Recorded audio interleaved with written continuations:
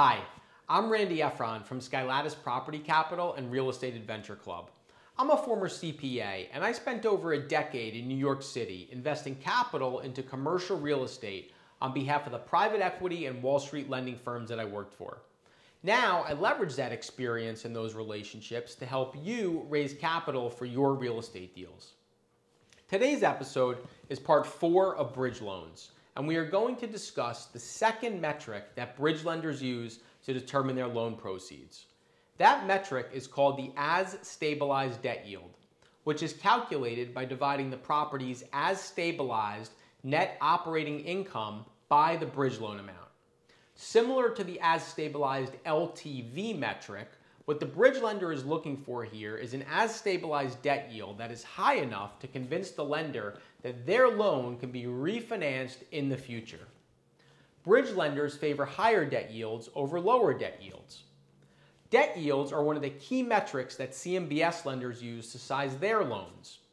I'll explain what CMBS loans are in another episode, but for the time being, just know that bridge lenders typically want to know that their bridge loans can be refinanced with CMBS loans, hence their use of the debt yield metric.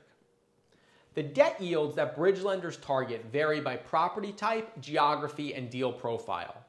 CMBS lenders require a higher debt yield for hotels than they do for multifamily properties, so bridge lenders require the same.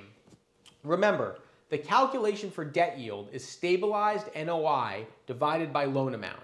Therefore, the higher the debt yield, the higher a property's NOI is relative to its loan amount. It makes sense that a lender would require a higher debt yield for a hotel than a multifamily property because hotels are subject to greater variability in cash flows than multifamily properties by virtue of their nightly leases rather than their annual leases. Lenders want to make sure that there is plenty of cash flow to service their debt even if business levels change. Since the as-stabilized metrics are what matter most to bridge lenders, some bridge lenders are willing to offer very high leverage bridge loans. For example, if a borrower is purchasing a multifamily property for $100 and they intend to invest $25 into a renovation, the bridge lender may be willing to lend 95% of the $125 aggregate deal cost if that $25 renovation results in higher cash flows and values. There you have it. Between this episode and my prior episodes, you should now have a good general understanding of bridge loans.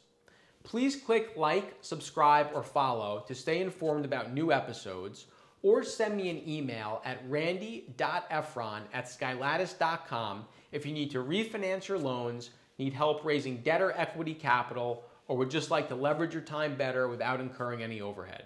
Thanks, and I'll see you next time.